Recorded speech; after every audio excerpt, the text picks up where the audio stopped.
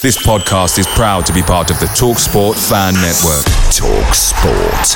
Powered by fans.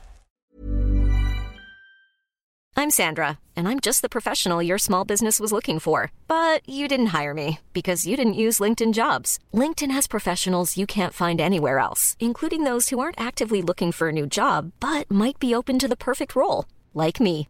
In a given month, over 70% of LinkedIn users don't visit other leading job sites. So if you're not looking on LinkedIn, you'll miss out on great candidates like Sandra. Start hiring professionals like a professional. Post your free job on linkedin.com/people today. The TalkSport Fan Network is proudly supported by McDelivery, bringing you the food you love. McDelivery brings a top-tier lineup of food right to your door. No matter the result, you'll always be winning with McDelivery. Order now on the McDonald's app and you'll get rewards points delivered too. So that ordering today means some tasty rewards for tomorrow. Only via app at participating restaurants. 18 plus. Rewards registration required. Points only on menu items. Delivery fee and terms apply. See mcdonalds.com.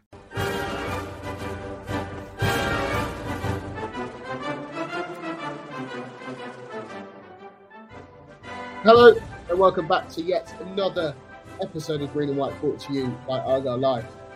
A single from an Englishman, a double from a Scotsman, and a triple save from a Northern Irishman. It's starting to sound like a walks into the bar joke. For the first time in our lives, we're delighted that Foster's is on tap. Initially, it was Argyle downing their sorrows, Phillips putting the ball back into the mixer, with Perry NG sinking the opportunity. However, Bullet must see the errors of his ways after changing shape at half-time, which allowed Argyle, pre-mixed with new signings Forshaw and Devine, to get their cocktails up. Both decided defending wasn't really for them, as Ryan Hardy quickly sank a double, his first with the smoothest elegance of a fine Scottish whiskey, the gentlest of touches enough to guide it home before choosing to pack a knockout blow, smashing home his second. It was soon to be Cardiff's round again, but Connor Hazard fended off a triple of shots. A single Captain Morgan's was the final tipple of the day, and it was Cardiff who were on the rocks, as their fans were the latest to boo their own side off at Fortress Home Park. Joining me in this week's round is the designated driver that is Joe Bell. How's things? Delivered with perfection. Yeah. Please drink responsibly. Yeah, I didn't mess that up too much. They won't know that anyway because I'll edit out the bits that I did. The pre-mixed cocktail cam, that is Ben. How's things? Hola, amigos. Yeah, I've been promoted to the top corner of the screen. Awesome. You don't normally sit up there. And the drunk and disorderly Sam Down. How's things? I'm consulting my lawyers as we speak. Things are very good, thank you. Much better after yesterday. Good. Sam, whilst you're on and you're unmuted, why don't you run us through, do your customary match run through of yesterday? Yeah, yesterday at the time of recording. I thought the first 20 minutes we offered absolutely nothing. Admittedly, I've seen some comments after the game that actually the first 20 weren't so bad because our defending was quite good apart from for their goal. And yeah, I think that's not entirely unreasonable. Cardiff did not have chance after chance in that time, but they still had one big chance due to a defensive error at our end, and we offered really nothing at all playing it out that I can recall. So the first 20 were very tepid, very uninspiring. If you sort of divide it into the halves of the half, if you like, the second half of the first half was a lot better. Still not brilliant, but much better. We got a bit more control of the game. We managed to work the ball into dangerous areas a bit more. Hardy led it with a good pass to Whittaker, who I think had a shot saved or blocked, one of the two, I can't quite remember. But then Hardy himself found the equalising goal shortly after. And we just had our tails up, or our cocktails up, as Aaron would have it. We had them up going into half-time. And I think we kind of thought, if we can just up the tempo, up the energy a bit, we could very easily win this. And yeah, what followed was one of the best halves of football all season, home or away. Completely controlled, completely dominant. They barely had the ball in our penalty area, apart from the Hazard incident. I'm not quite sure I'm having it as a triple save, because one of them is definitely a punch, but it was still, a fine bit of goalkeeping. If it's not a triple, it doesn't work for the intro, so it must be. No, that's true. That's true. But it's not just there. I've seen triple save all over Twitter, and my inner pedant is saying that the middle one was definitely a punch away, but it was a very good punch and two good saves in the mix of that as well. So that, I think they say it's a sign of a good keeper that if you're not called upon too often to be alert when you are, and Hazard after having absolutely nothing to do for about the entire maybe 30, 35 minutes before and the entire time after was absolutely on his marks in that incident. Ryan Hardy with an absolutely sublime turn and finish to make it 2-1, aided by Cardiff's defending, giving him pretty much all the space in Central Park. But we'll take the help where we can get it from the defensive errors. And then Hardy lays it on a plate for Whittaker for the third goal that sealed the game. That second half was fantastic, apart from that one counter-attack in which Hazard was aptly called upon. Cardiff offered zero threat during that half. We were defensively sturdy and exciting going forward. And look, it is early days. It is only Cardiff who are on a very poor run of form.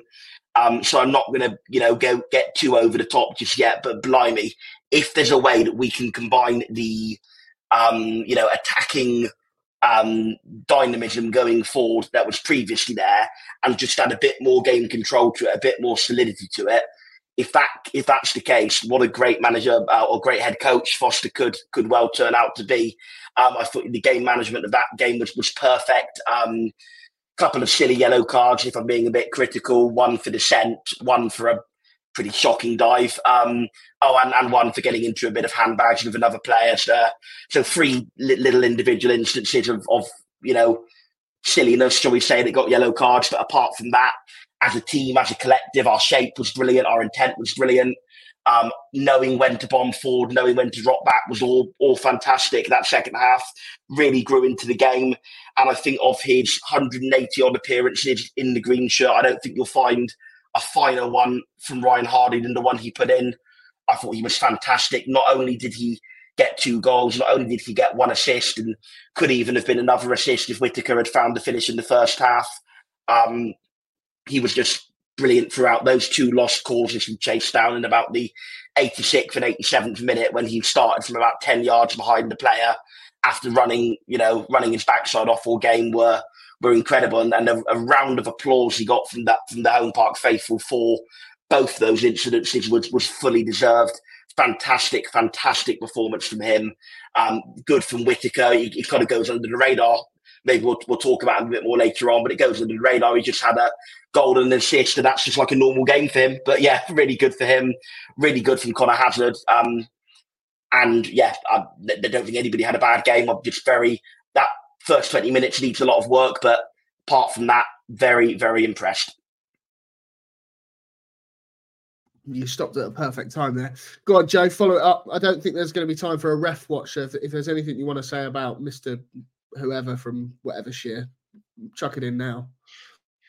I wasn't at the game, so I've had the benefit of a full replay post game to see it, and I can sort of understand what Sam's saying. I think the first 20, 25 minutes we were just a little bit tentative.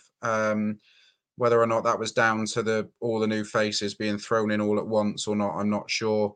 I don't imagine Cardiff have had it any easier, but obviously it should be noted, I don't think we've trained on grass all week either because of just how cold it's been down here, and training on 4G and then going straight onto grass for a game isn't an ideal preparation, although I think with the way the current climate is in this country nowadays, we're going to have to get used to that being a norm during the winter.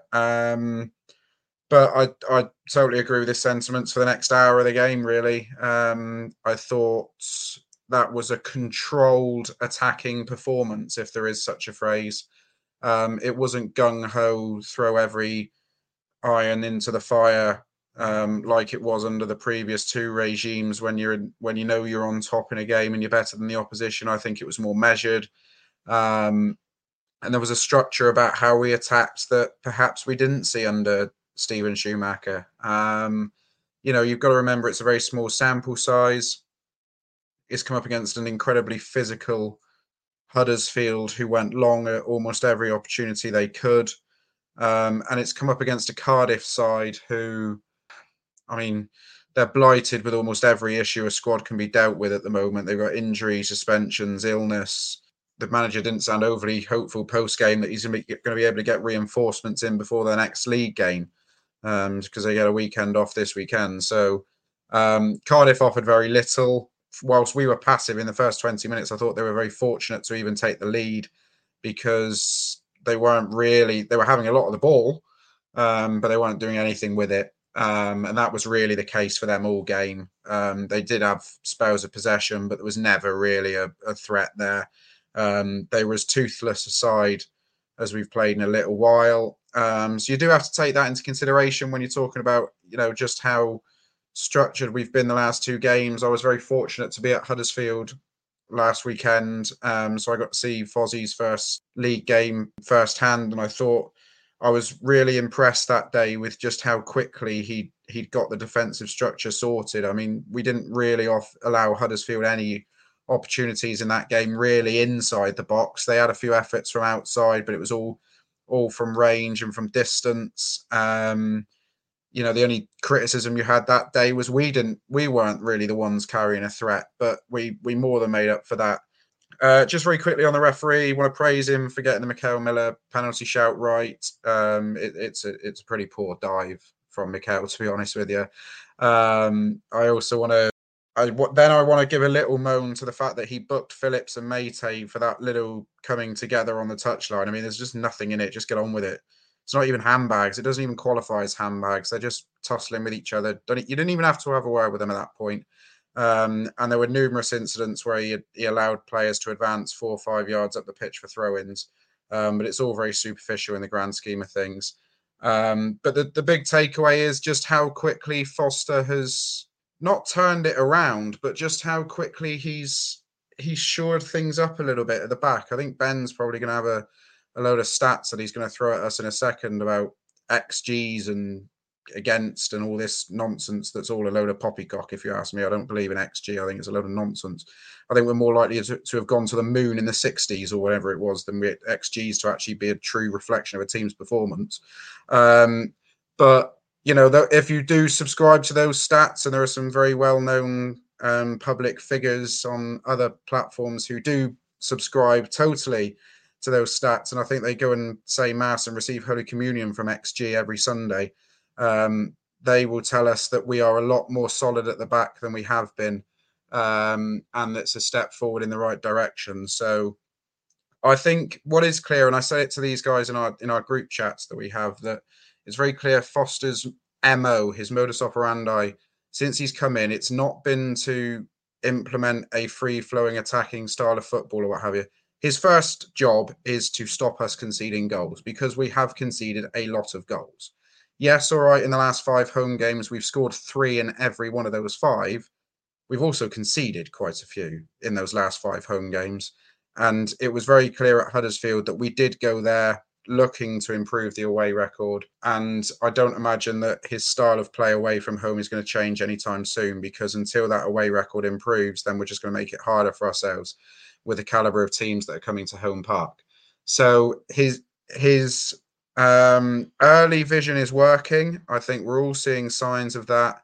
And if he, as Sam touched on himself, if he can temper free-flowing nature of other teams against us, if we can shore ourselves up and make us more solid, whilst also continuing to play the brand of football we did in the second half yesterday, I think the second half of the season could be a lot of fun as we try and steer ourselves to finish at least in 15th place, which surely, listening to how ambitious Fozzie is after the game, I think his MO is now to catch Cardiff, and then it will be to catch Bristol City, and then it would be to catch Preston.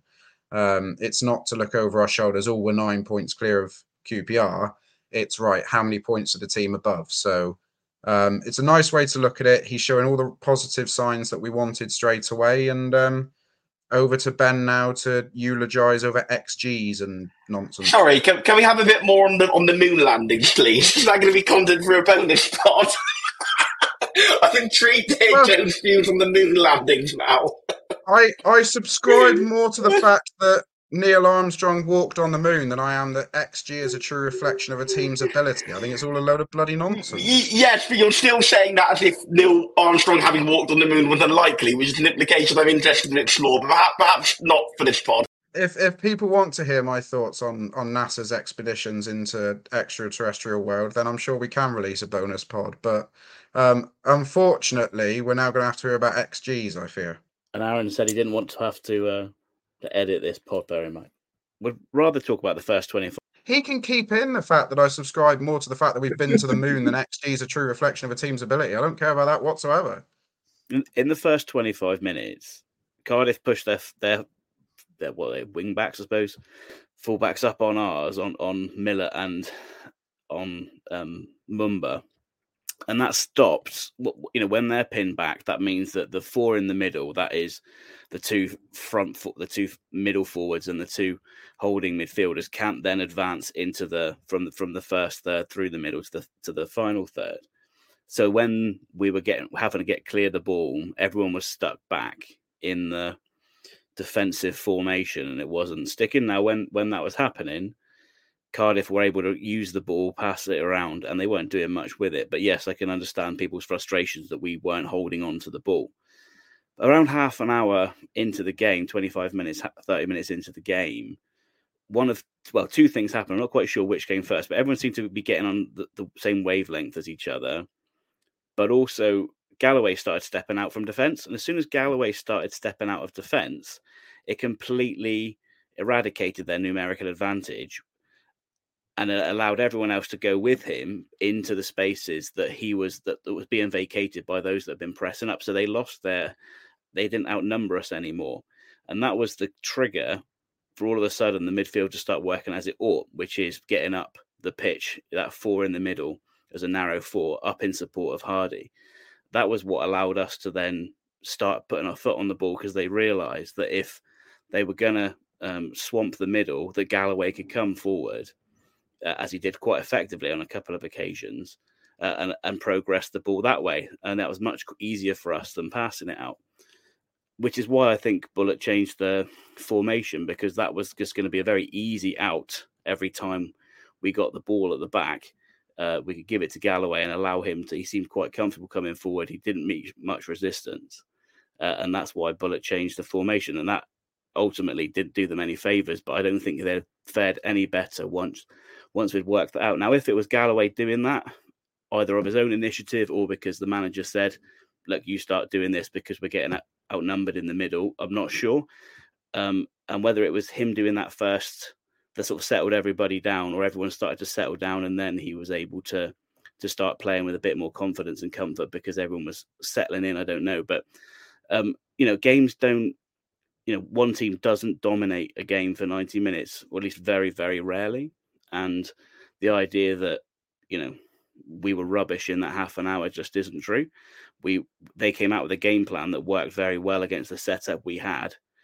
We had four players sort of haven't played more than one game together. One who'd sort of it only had really one half training session with the rest of the team. So they were getting used to each other, and then dealing with the opposition tactics. I feel like the idea that was a bad half hour of football, when actually we were getting to grips with the opposition tactics, and within half an hour had worked them out and overcame them without any real threat. The only threat being the set piece, which Phillips really should have done a lot better with. And that Cardiff are prone to score those sort of opportunities.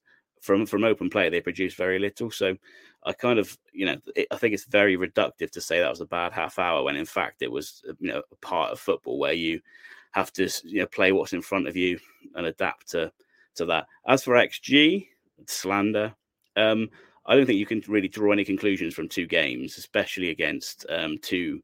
I mean, Cardiff are a good side. I saw they've scored 35 goals this season, more than Sunderland have scored 37, West Brom have scored 40, so they can score. It's not like they're a bad side going forward. They just, as they demonstrated, I think at times where they're not very good at the back, and that we were able to exploit that. Let's but just I don't think you can draw. Very quickly, just to point out, 3 of their goals They've scored 3 goals against us this season. One of them we've passed into our own net, and the other one has hit our own man from a corner, and it's just fallen to a man who's about 4 yards out. So whilst I accept that they can score goals, they've not really showcased. And the other one was just a thunder strike from the edge of the box. So I accept they probably can score goals, but they've not shown it against us that they're a decent side to me personally. Then we battered Norwich 6-2, and they've also proved that they can play quite well. You can't. That's the whole point of statistics. The point I was just about to make is you can't draw conclusions from 1 or 2 games. You can cherry pick anything to support an argument on that basis, and that's what I'm going to say. You can't pick XG from 2 games against Huddersfield and Cardiff, who are Cardiff, even though like I say, they've scored, they're in an awful run of form, and Huddersfield they're just awful, aren't they? Although they're defensively pretty solid. The new manager, Moore's, I say he's new. He's not new now, is it? Sort of 20 odd games he's had.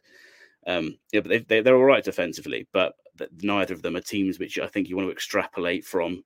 And I think the next sort of 5 games, Swansea are looking a little bit better under Williams. Sunderland, I don't know, they're a good team, but Beale seems to have them going backwards. But then that run of 3 at home, I think after the next 5 league games, because I'm sure we'll discuss what we're going to do at Leeds potentially. I don't know, but the next 5 league games will give us a much clearer idea and a much bigger sample size to sort of analyse XG and associated data. But yeah, I don't think there's any point. I'll make sure I'm washing my hair that night. Well, I mean, we are 20 odd minutes in, and Phil Gill's suggestion of any chance we can make it a bit shorter, you might get more listeners who don't have so much time, sort of gone out the window. Phil's dog walk is between 52 and 59 minutes. So that would be great. I think that's gone, as has my Mac by all accounts, because it's frozen. So if you can hear me, we're doing pretty well. A couple of full-time thoughts. Paul Burke says, Fosball is a work in progress. I don't like sitting off teams at home like we did in the first 30. Better after the break with more urgency on the ball. And without Hardy was immense, best player by a mile. Forshaw and Phillips good. We'll get onto those. Other newbies are mixed. Shouldn't have started all 4. Tom Harrison didn't think either side were fantastic in that first half. Whatever was said at halftime for us worked and completely dominated the midfield from the restart. Forshaw is exactly what we've been looking for. Clinical from us. Great to see Hardy amongst the goals again. Dan says a game of 2 halves. Strange first seems disjointed with Hardy isolated. Second half a lot better. Devine had good moments. A promise with an assist and JB was good. Huge 3 points with our next fixtures in QPR winning. Wayne over Bundu on the sub again shows Fozzie's preference there. We'll get onto that as well. Mark Sanders says doubters do not achieve. Skeptics do not contribute. Cynics do not create. Amazing how many who slag them off so far love the new guys already. Let's get on to the new guys then. I have to switch apps on my phone.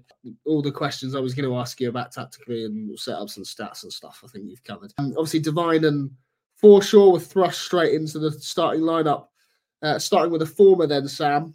Forshaw's last game came for Norwich in October, coming in a 3-1 defeat away to Sunderland. How did you evaluate Argyle debut after several months? Yes, well, that was his last league game. He did play for Norwich in the FA Cup, which is why he's now cup tied when we go to Leeds on Saturday. I think Bristol Rovers doesn't count.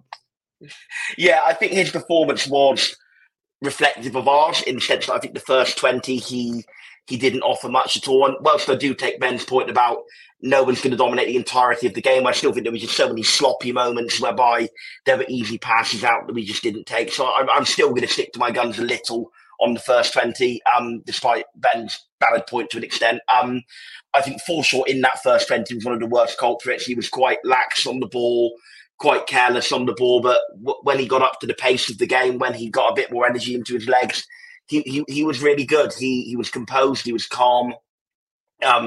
He sort of knew when to play the ball, knew when to slow it down, knew when to wait for men to run into space. He, demonstrated good judgment with the ball, demonstrated good judgment in the defensive sense as well. He would often just drop in and intercept.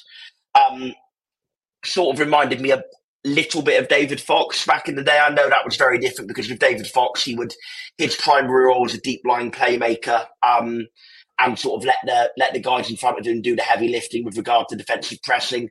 But both of them are Norwich legends as well. So Yeah, both of them Norwich legends, but a bit like David Fox in the sense of knowing when to just drop in and intercept, and then knowing which balls to play and how quickly to play it, which I think are all very valuable skills.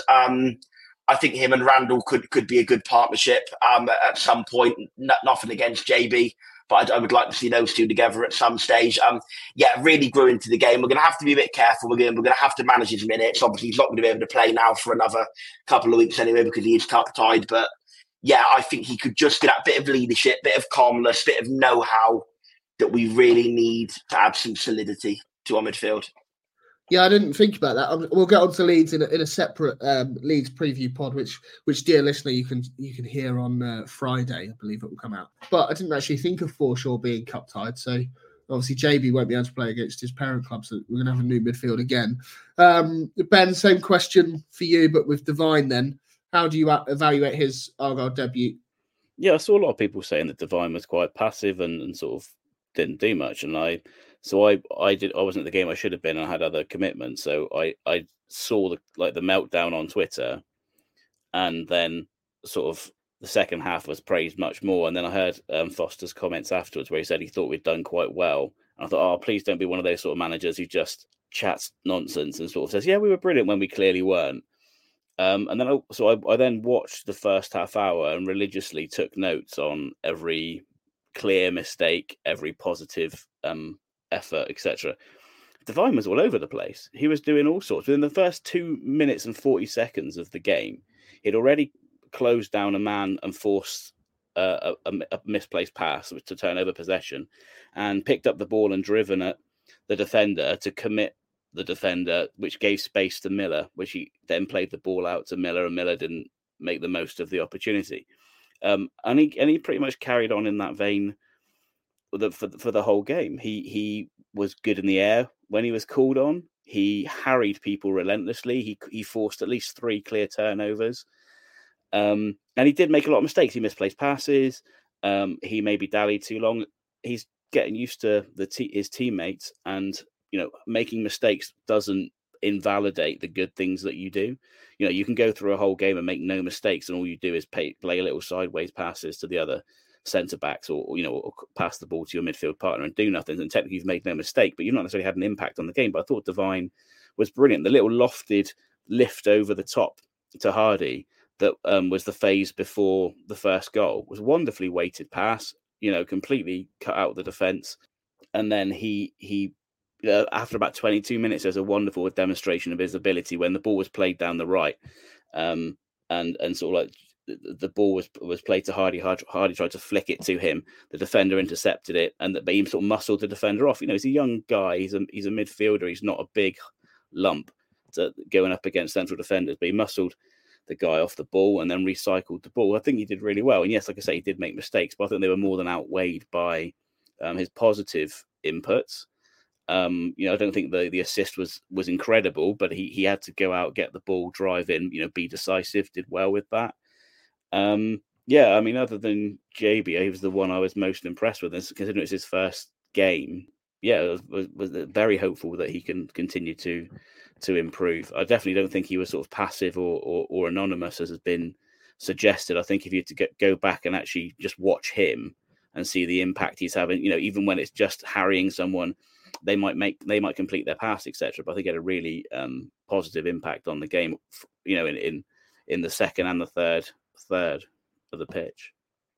Joe, moving on to you then, just to quote yourself back to you, you can't be anything other than excited about these new signings, can you?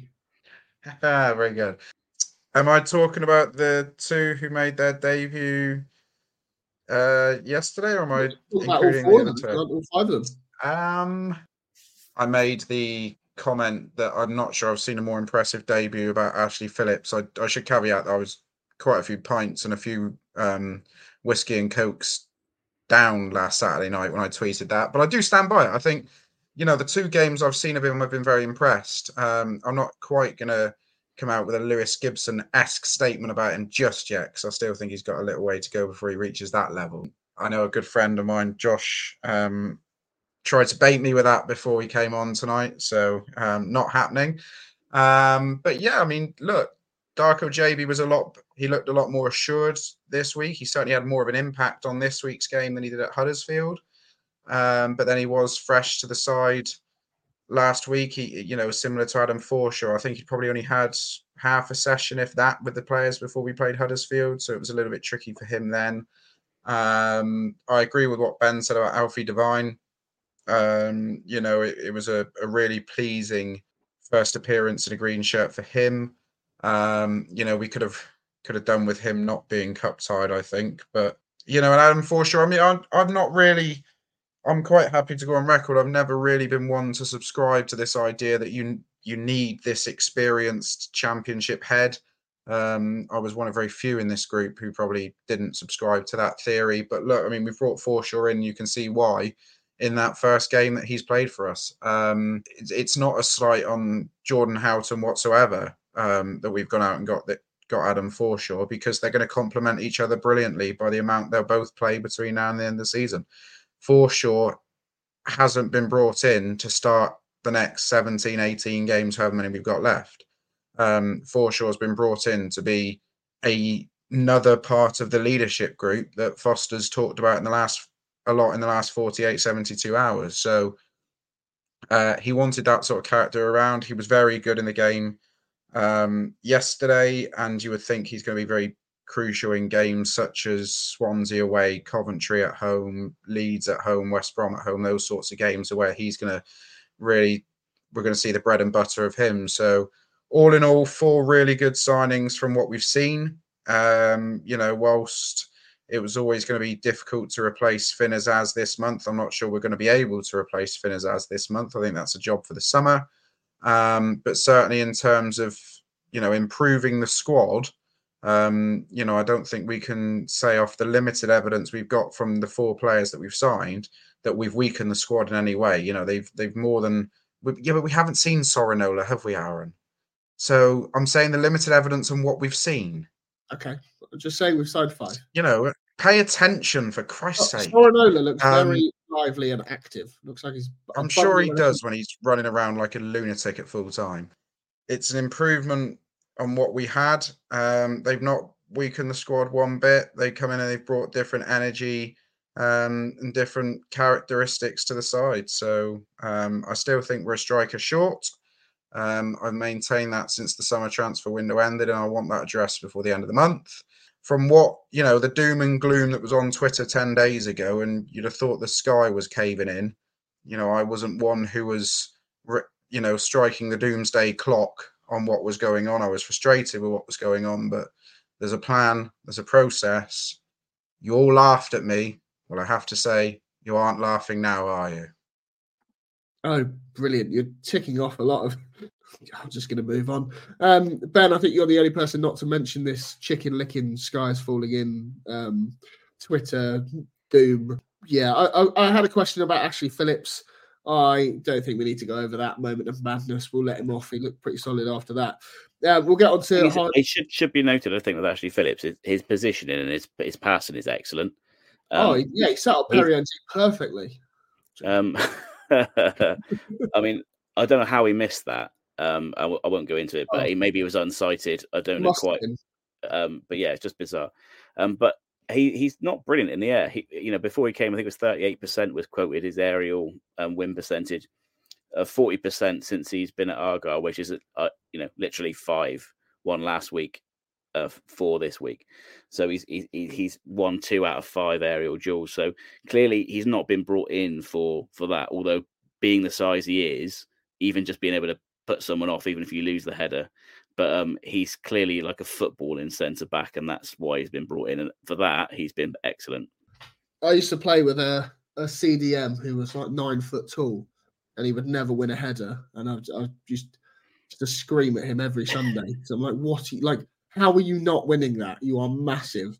Anyway, enough of that. We'll get on to Hardy's goals collectively, Ben. But what changed at half time? Obviously, that saw us look like a completely different side. You've asked me on Twitter to ask you about Cardiff's change of shape, so I thought I'd just bundle them in together. What changed? Well, like I say, I think Galloway coming forward, they outnumbered us in the middle because, of course, they played like a 3-5-2 kind of thing, which, was basically, if you look at the positional map, was just like a flat line across most of the middle of the pitch. And that smothered what we were able to do because the team sort of flexes as one. As the fullbacks go forward, then the two central midfielders can step forward. Then the two forwards can go up and support the striker, either by giving him close attendance for knockdowns or going wide to give options. And that's something we should talk about later because that was mentioned in the Heidi himself mentioned it in the pressers about what they've been working on to how to support the striker this week. That had been shut down, but by Galloway stepping forward as he did, he ended up on the right wing at one point. He sort of dribbled it out of play, but several times he stepped out, and what that allowed to do is then JB and Forshaw to then step forward because the man had to either go and meet Galloway or go with the man and cede the space to Galloway. So then that just brought the team up the pitch. And by doing that, all of a sudden, we then have the numerical advantage in their first third, our final third, because of the formation we were playing. And that's why we were all of a sudden, once Galloway was doing that, I don't think it was necessarily the fact that everyone all of a sudden clicked after half an hour. I really do think that was quite pivotal. And whether that was the manager saying that or whether that was Galloway taking that upon himself to do that, don't know. But that allowed, all of a sudden that tactic of smothering us in the middle just didn't work anymore. So that's why Bullet, I think, changed to match us up so that at least they weren't going to lose the numerical advantage at the back. They could sort of choke us a bit more because by that point, of course, we had equalised and it's a very different game. The game state is different. When they're winning, they're quite happy to sort of sit as deep as you want and just choke the midfield. Once we've worked that way through, and then especially once we've equalised, there has to be a different tactic. You now want to hold what you have or potentially try and hit on the break. So we had to change that formation to stop us overloading in the final third when we got there. The goals, you want to move on to the goals? Yeah. First one was nice. Like I say, there was a phase before where he was on his toes. Devine saw that, lofted a little ball, sort of cushion volley forward for him. That got the defence on their heels.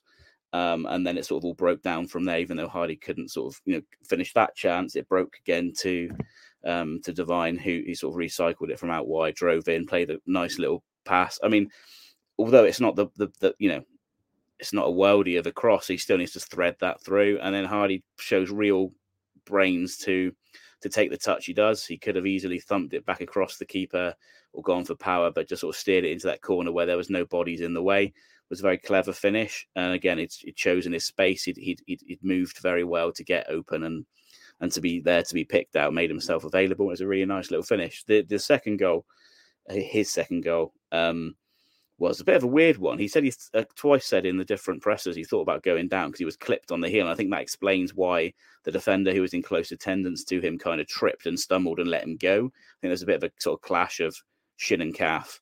And then, so you can understand why he got away from him. But then why the second centre-back didn't press out to him, I've no idea. Just decided to watch Hardy pivot, turn and smash the ball. That was some weird decision making. Then I don't know if sort of like heads had gone or something. And if Anik had just sort of stayed still, it possibly might have hit him in the face and he'd saved it.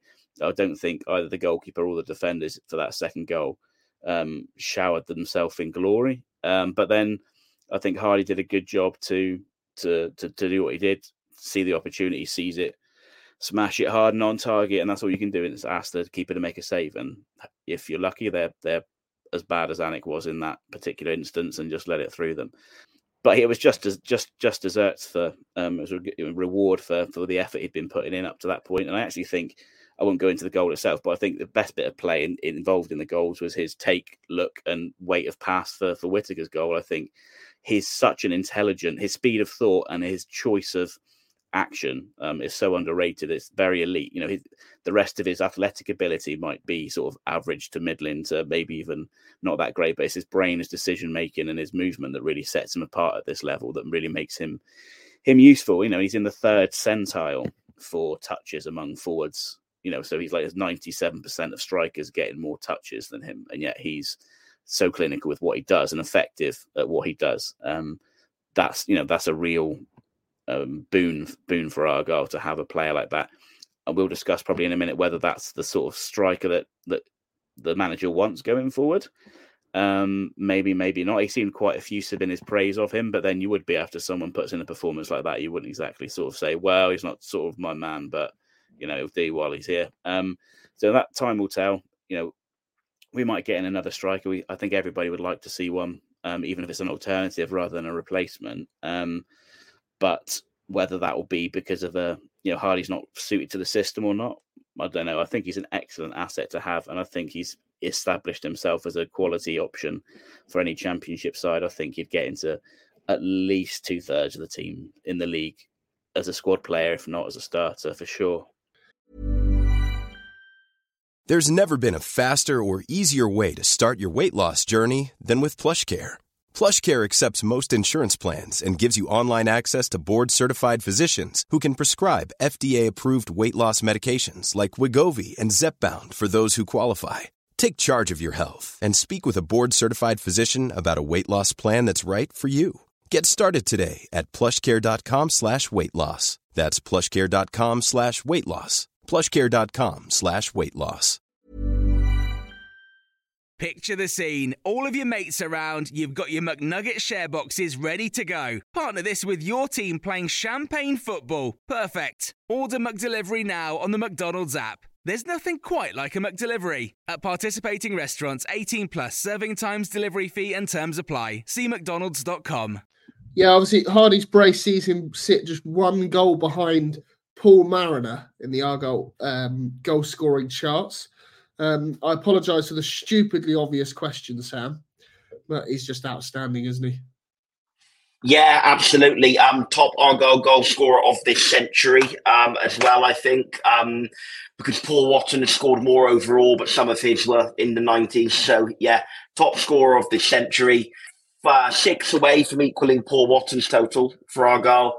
And then the next target after that of modern times would be Mickey Evans, who's on 80-something, 81, I think. 81, so very. I don't see why not. We've got a 3-year contract, so the rest of this season, then 2 more. There is the possibility that if he keeps going like this, some bids might start coming in for him in the summer. That's the only thing that might stop it happening.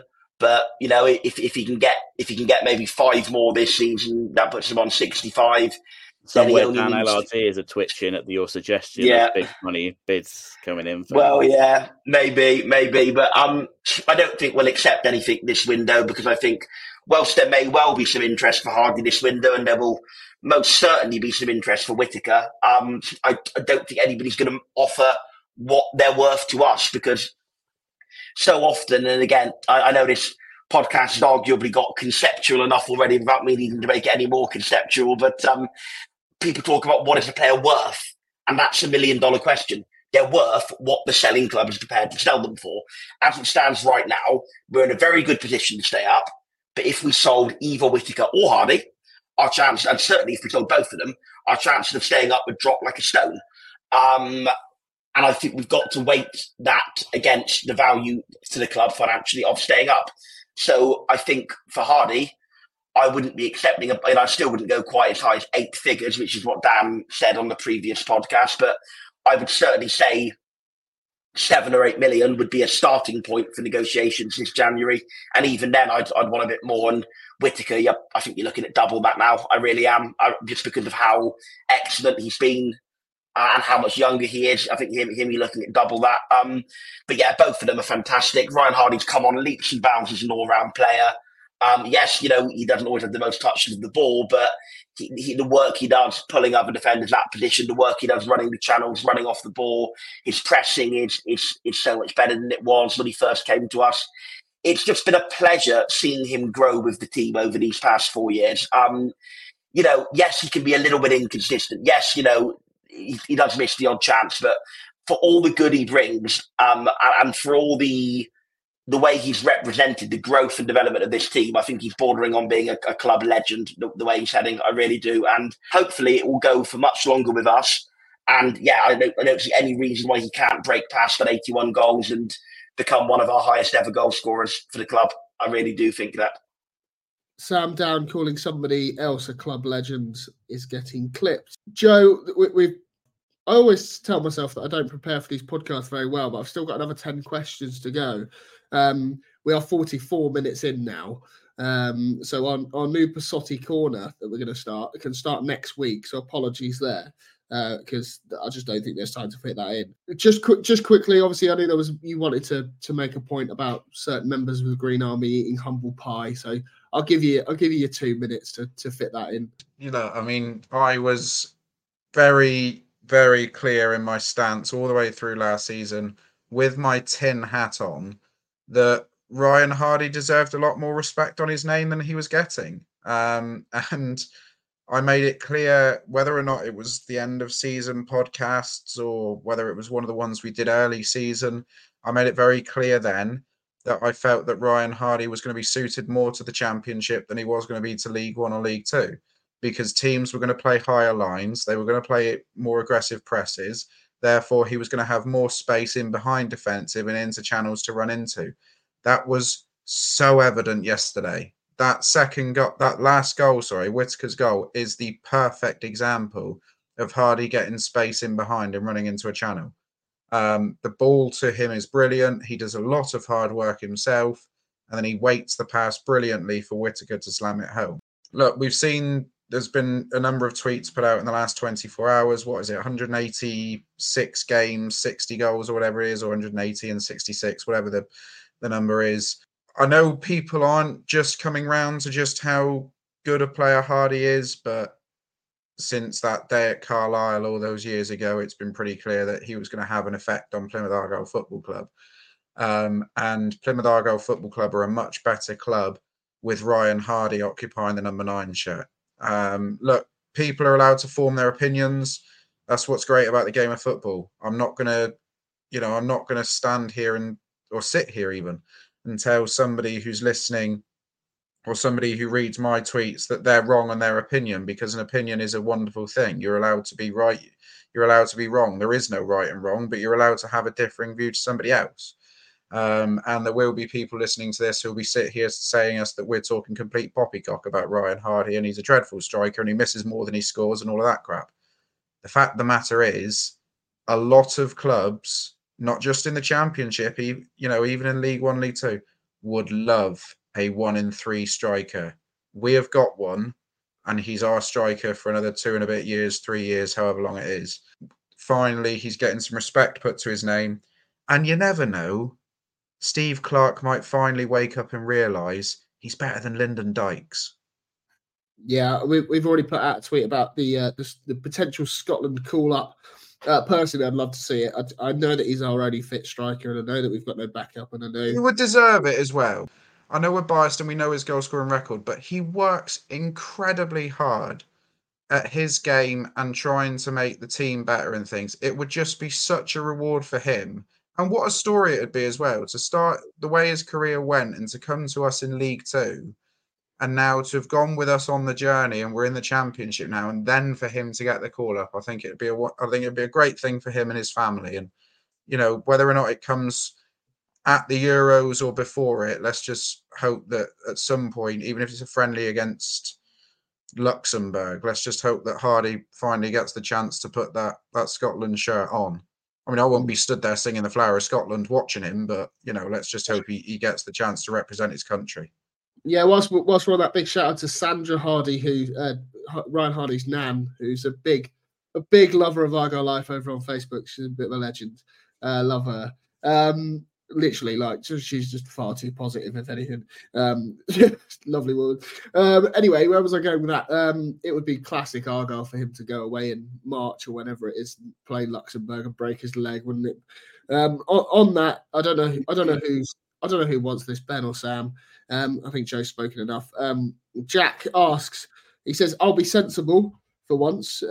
What do we do about the problem of the backup to Hardy? Whilst we're on Hardy, I'll just mention it now. Obviously, Wayne, as much as we want it, isn't it? And Bundu, is he still injured? Is he out of favour? Why?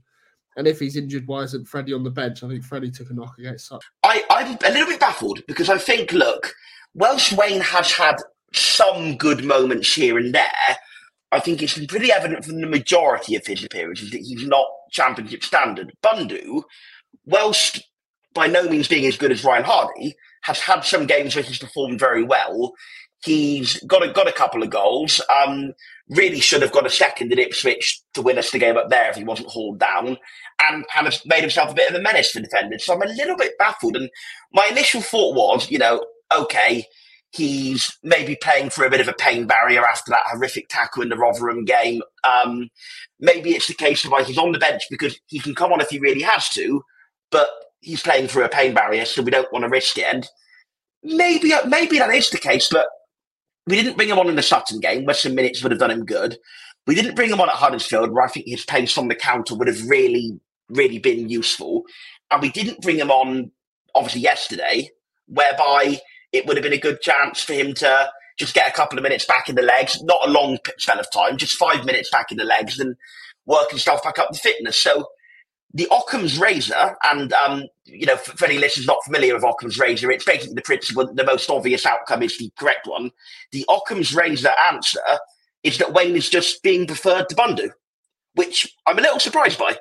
Which, Ian Foster has earned his right to pick who he wants and to prefer who he wants, but I'm a little surprised that Wayne seems to be being preferred as the second choice striker to Bundu, I have to say, because I think Bundu's been quite a bit better when they've both played. Is this maybe Bundu not fitting the new style? Is he maybe more of a 4-3-3 guy than he is a 3-4-3 guy? Maybe.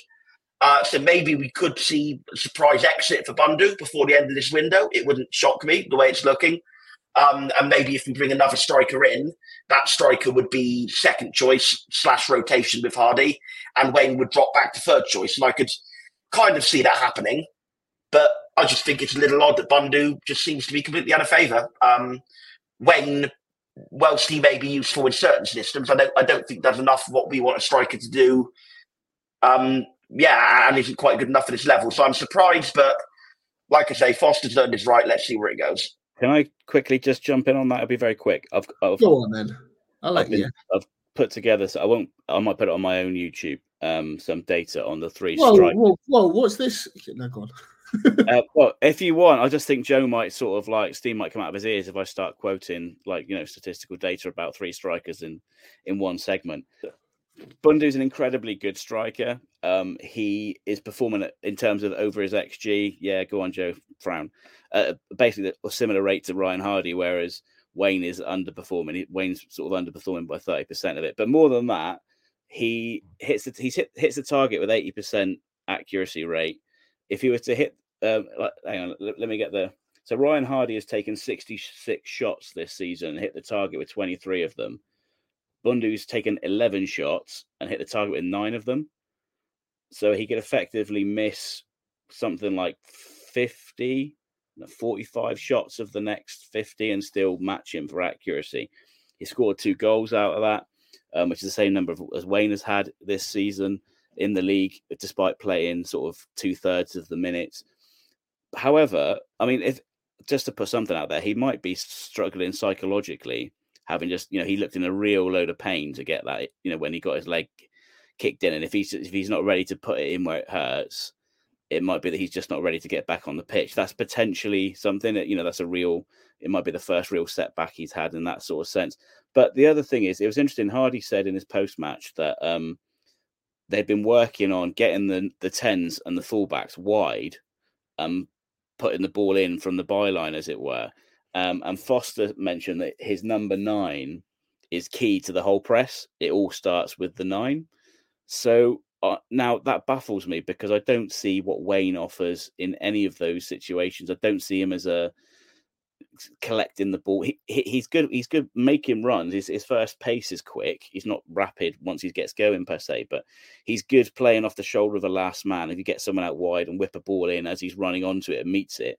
But in terms of sort of getting people out wide, as was mentioned regarding Hardy's first goal, I don't see him as the sort of striker who's going to benefit from that sort of play.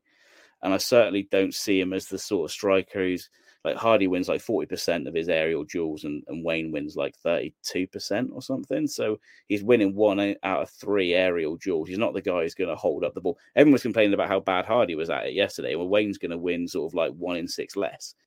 And he's also quite, anybody can, with a pair of eyes, can see he's quite weak in the challenge. So I don't see what he adds over Bundu that attracts him or attracts Foster to him in terms of what both the striker and the manager have put out in terms of. Would it just be like just a similarity to Hardy in the fact that he just runs a lot? And I'm not saying that that's all Hardy does. I'm not boiling it down to that. But we've sort of analysed that. Closer to Hardy than Bundu, right? I don't know if he is, because he doesn't. He runs after people, but it's almost sort of the same pace all the time.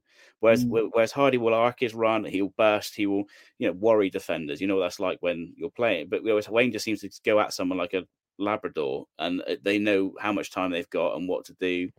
They easily work their way out of it. I don't see the intelligence in Wayne's play. That's the difference. That's what sets Hardy apart. Yeah, it's the speed of thought and his the nuance in his game that he adds, that sort of he sprinkles in, that surprises people. Wayne doesn't seem to have that, at least not at this level yet. So if we're not going to bring another striker in, I'm really worried about where the depth is, because I don't see Wayne performing.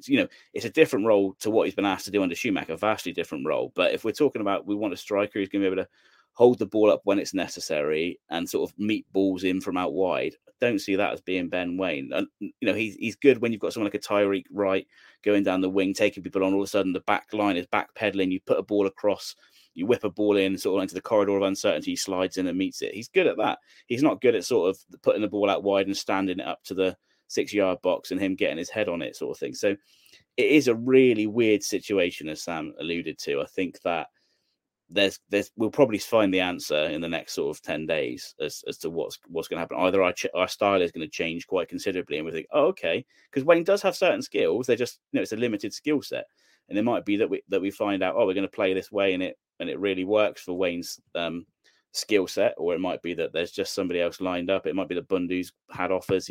He's not happy here, whatever it might be, and there's no point playing him and getting him injured. He wants away, and that might be something. So I think the next 10 days will sort of reveal what's going on there. But from the outside, it certainly doesn't make a lot of sense.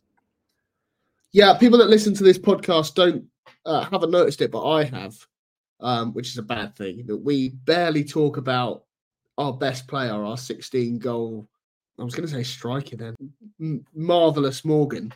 Wide forward, that will do.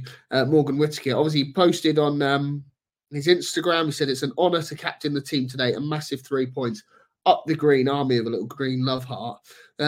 Question from London-based Argyle fan John Alsop. Joe, is he the Champo player of the season so far? If not, how far off? Just before you start, the fact that he's used Champo is disgusting. But anyway, carry on. It's an outrageous use of the phrase. He should hang his head in shame.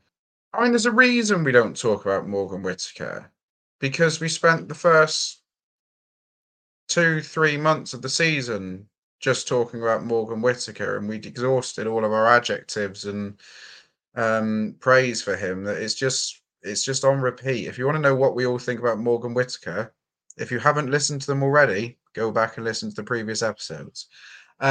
Is he the Championship player of the season? He's in the running, isn't he? He would have to be. I hate to be negative. I do still think there are possibly a few players who are better than Whittaker.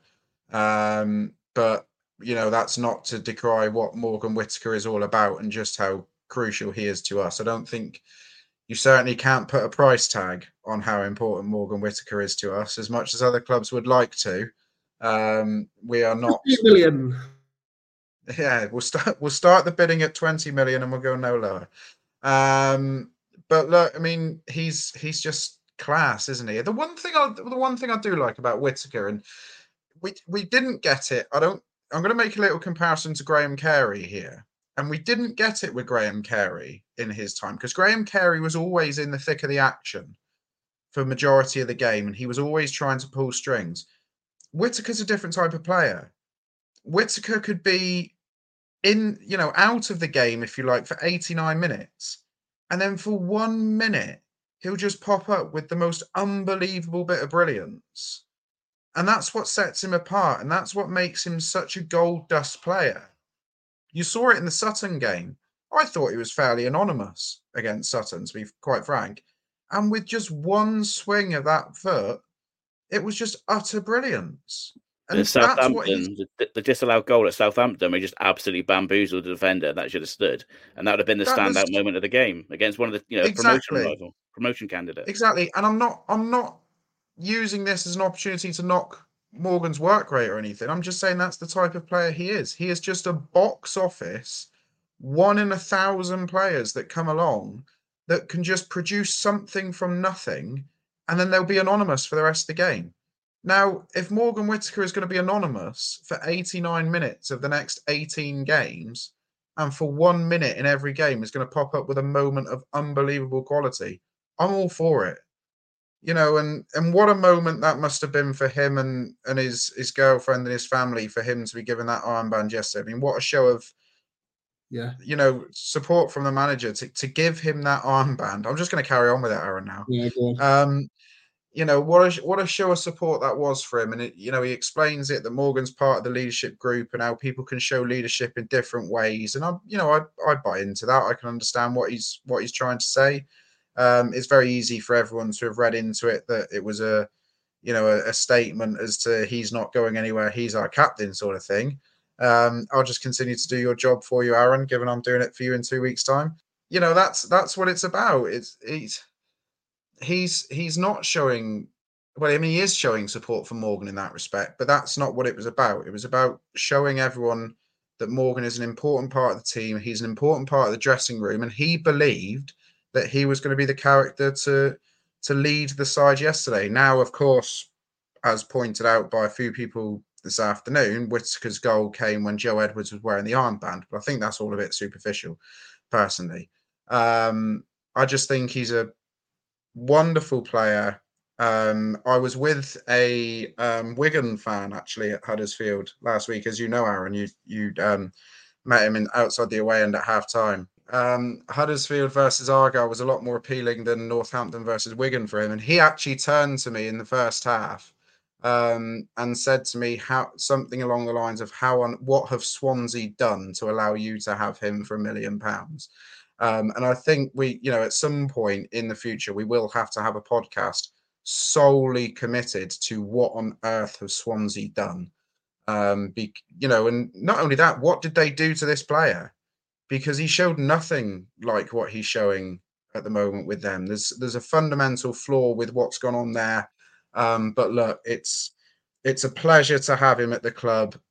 We know it's not going to be a rest of his, it may well be a rest of his career job. You don't know how much he loves the area and things, but look, let's not get away from the fact he is going on to much, much bigger things. And I, for one, when that moment comes, as long as it's not in the next 10 days, I, for one, will be more than happy to sit there on a Sunday afternoon watching him tear it up in the Premier League, thinking we had a one hell of a part to play in this career, and let's enjoy it while it lasts. Let's hope it lasts a lot longer than 6 months. But, we shouldn't be blinkered to the fact that he's going on to much, much bigger things.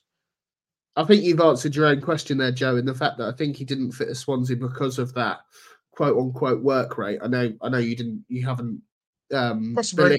I think, to play the Swansea way, quote unquote, you have to be a bit more involved and a bit more active, and maybe that's just why he didn't fit in. I think you've covered that pretty well. That answers the question from Cardiff-based Argyle fan Finley Allen, who said, do you think the fact he was made captain yesterday is an example of the type of man management already being deployed by Foster? And do you think that puts to bed any rumours of him leaving in January? Well, I mean, Brentford did that with Tony as well, and I could see him being off anytime soon. But Joe's nodding, so maybe difference of opinion there. Let me just quickly add on Whittaker that, it's well and good saying, he lead in the group, but you have to lead on the pitch as well as a captain. And because I watched the game, the first half, really with great intensity, because I was sort of trying to see how bad we were in this 35 minutes. When Phillips got his book in, there's a bit of handbags, and then he went over just to speak to the ref, and Dan Scarr came over and Bally Mumba, and he just was like, no. And with real authority said, just go away, because it's been dealt with now. The ref's got his card out. And Dan Scarr completely, deferred to him. And I thought, that's really interesting, because, yes, you can lead by example, but sometimes you need a voice on the pitch as well. You can be a leader in the dressing room, but a psychopath on the pitch or a shrinking violet on the pitch. And it's one thing to to sort of be a good character, but you also need in the heat of battle someone who has it. So I thought that was really interesting. At 23 years old, he, is I'm not, Scar might have just trying to be respectful, but he really seemed to have, to have respected Whittaker's sort of call to be like, no, I'm handling this situation. So I don't think it's just a platitude that Foster's handed him to keep him here and just to sort of butter him up. I really do think he probably has, although he's a really laid back character, he has a lot more depth to him than perhaps is apparent just through media engagements and stuff. And I think he was he did a really good job as captain on the pitch, certainly in that incident showing up, because you could see it on the camera, which you might have missed in the stadium potentially. So I know we're strapped for time, but I thought that was important sort of to observe. Yeah, I think this one's going to go over a little bit. The next question I've got is just praise for Mikael Miller. Does anybody want to do that? No? Yeah? Yeah, I nearly jumped in earlier when Joe was talking about trajectories of careers sort of being ascendant, and like Mikael Miller, just how has that happened? He sort of spent a long time in the, was it not semi-pro? But because he's now staying fit, Ben. That's how it's happened. Yeah, but I mean, like, he wasn't plucked from obscurity for a good number of years, and just he looked absolutely unplayable at times. And again, I know we're talking about Cardiff, but he has it several times this season in several games. Had sort of moments. I've bemoaned the fact that he's always liable for a yellow card, and that's maybe something he needs to sort of work on. But yeah, he's just he looks like we've signed him from another sort of bottom half championship side, and he's carrying on ploughing this, as opposed to being released by the Millers back when, and we picked him up in a lower division. So yeah, he was outstanding, and he's sort of really becoming more consistent with that as well. This season's become, with the fitness, like Joe says, the consistency's become incredible. It blows my mind how ascendant his career trajectory has been the last sort of 6 months. Yeah, 3 more questions on individuals then. Really quickly, Sam. I'm going to absolutely butcher this name. New goalkeeping coach, Daryl Flahaven. Yes. It sounds like a coastal beach resort in the northeast of England. Has got straight to work on Conor Hazard. At least you seem to think so, stating on Saturday that it was, and I quote, Hazard's best game that he's had for us. Solid despite conceding. Any good? Yeah, having had a bit of reflection and remembering games in a bit more detail, I think Hull away and QPR away were probably better, but Hazard had a very good game. Look, I mean, Darren Flahaven only came in on Thursday, or at least he only got announced on Thursday. So how much of that was actually down to him, I don't know. That's not the criticising him. I'm sure he'll be a very sensible hire, but I don't know how much time on the training pitch he'll have had with Hazard. My inclination of it is that it was more of a Foster directive, in that he wants him just to keep playing out quickly for the outfielders, because goalkeeping coaches, it isn't only goalkeeping coaches who deal with the keepers. Obviously, the manager will do as well, because he will want that quick ball out, to catch them on the transition. Because I think under Foster, we're going to be a little bit more of a transition-based team. We were already to some extent, but maybe going to be a little bit more of a transition-based team under Foster, and having a keeper who can play out fast is very important to transition. So, yes, Conor Hazard did, I think, distribute a lot better. Still not perfectly. There were still 2 or 3 moments where I think he clung on to it a bit too long, but distributed much better. And as a result of that, we were able to move the ball up the pitch quicker. So, yeah, I don't know how much you can put down to Flahaven, because he would have only maybe had like an hour or 2 at most on the training ground with Conor Hazard, but unless he's a very quick learner or a very quick teacher in Flahaven's case. I don't know how much it's down to him, but I did notice a change, and it was whether it was just a Foster thing or a Flahaven thing, or whether it was just a good performance out of the blue, and I'm reading too much into why, it was certainly a good, very good performance from Conor Hazard. So credit to him where it's due. Anything to take credit away from the previous coaching regime, Sam? Yes, exactly. Well, I muted myself. One of the previous coaching regime who left and was mysteriously ill at Huddersfield turned up in the dugout at Stoke on Saturday, for any listeners not aware. I mean, you've just completely stolen my next line, which was Haven was announced on Thursday, and nothing else was announced on Thursday because I only read the headlines. Matthew, I'm going to stay with you here, Sam, actually, because you're the only one that seems to care about this and loved it as much as I did. Matthew Sorinola has endeared himself to the Argyle faithful without playing a single minute after his full-time celebrations. Double question here. Firstly, is that the quickest that you've ever seen a player become a fan's favourite? And secondly, what do you make of the signing on paper? It was absolutely extraordinary. I mean, you see players go over and sometimes they give it a little fist pump, sometimes they just run up a bit, but only really for like big end of season games do you normally see that. But for a player who was an unused sub, who didn't even have a minute on the pitch, to not only do a full run and fist pump and lapping up and down the Devonport end, to then look like he was going back to the tunnel and then to do the same up and down the Lyndhurst was, I don't think I've ever seen anything quite like it. You know, in a normal mid-season game, yes, it was a big win to end the winless run, but winless league run, of course. But I don't think I've ever seen anything quite like it from an unused sub. Everyone loved it. I mean, I loved it. I thought it was hilarious. But blimey, if he's like that when he's an unused sub in a January mid-season game, I worry for him if he scores as a last-minute winner to get us to Wembley or something, because I don't know quite what he'll do with himself. Maybe dive bomb into the crowd or something. I don't know, but yeah, very very interesting behaviour from him at full time, and I'm sure he'll endear himself to the Green Army with that sort of passion. Yeah, as a signing, fairly happy, I think, on paper. Look, I guess my default setting is fairly happy because our recruitment team get a lot more right than they do wrong. But yeah, fairly happy based on the evidence. Played quite a lot of times for Swansea last season. Russell Martin obviously must quite like him, and he's a pretty good judge.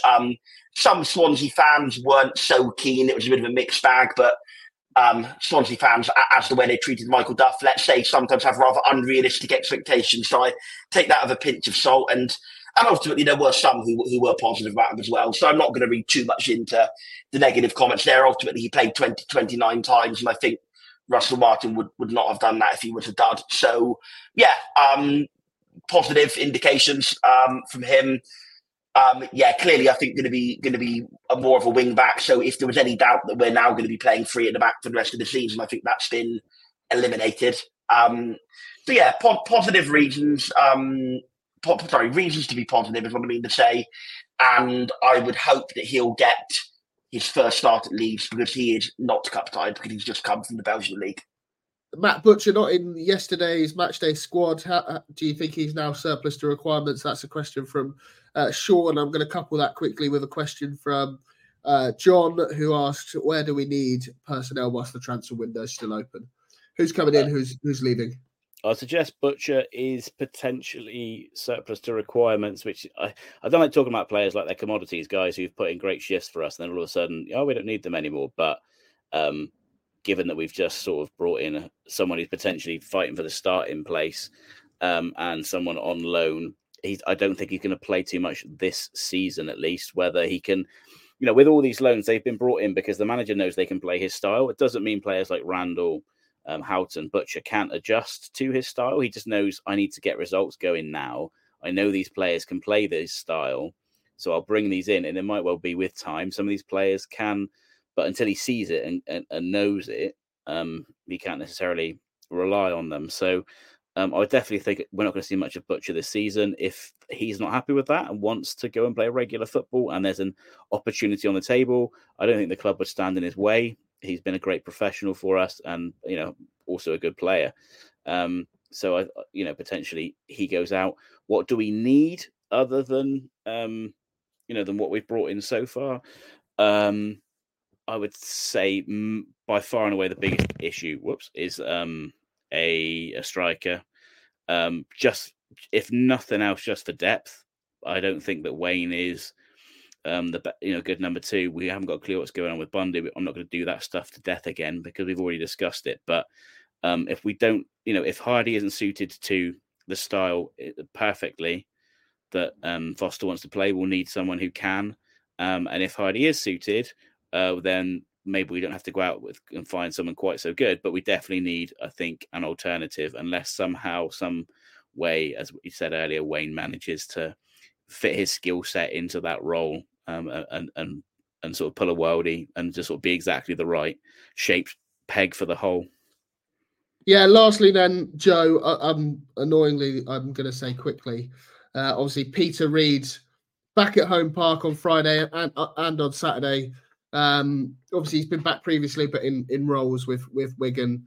It's been a long time coming. I know that I've been saying about it on my personal accounts for quite a while that we should be welcome back to a hero's welcome. You weren't there, so I don't know what use you're going to be here. But just how good is it to see the club recognise Reedy and see him back at home park? Yeah, it's great to see. Obviously, football's a results business, and unfortunately, you look back at Peter Reid's results as Argyle manager, they weren't great. However, when you look at the enormous cluster, dumpster fire that he was taking charge of at the time, I keep going back to it. You give us those 10 points back in 2011. I think we finished 15th or 16th in League One that season under Reid, which would have probably reflected a really good season given the turmoil we were in the summer before. I said it on my own Twitter that I don't think you can quite put into words just how much gratitude Plymouth Argyle Football Club and the City of Plymouth should give to Peter Reid. Obviously I wasn't there, so I can't say whether or not at any point it was mentioned in the crowd that Peter Reid was in attendance or something, but it would be really, I know he was there as a guest of Trevor East, wasn't he, as well as doing the evening with Peter Reid the night before. I know he put up a picture with Trevor East on Twitter on match day. I personally would like to see Peter Reid come back and, even if it's just do the 50-50 draw at half time, just so he gets that opportunity for the crowd to really show what it means to us, because without his stewardship, without his calm head, with how he guided the ship for the 18 months or so he was in charge, who knows where we might have ended up. It's incredibly special. I'm thrilled that he came back. I'm thrilled that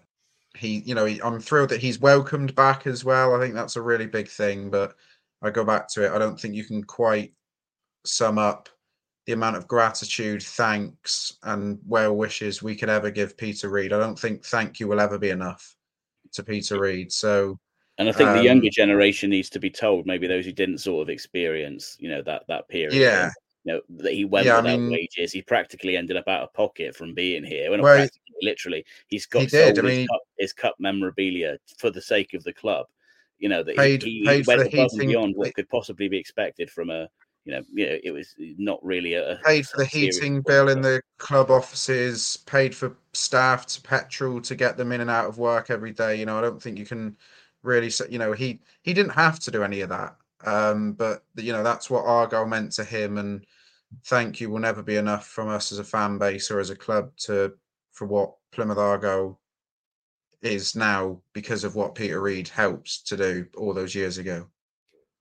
Yeah, here. I think there's an awful lot of people that would be here all night having to thank Peter Reid is part of that monumental list of people that have got us back to where we are now. But I think that's enough for now. Thank you for listening. Subscribe on your podcast platforms and on YouTube if you're watching along. God knows why people do that.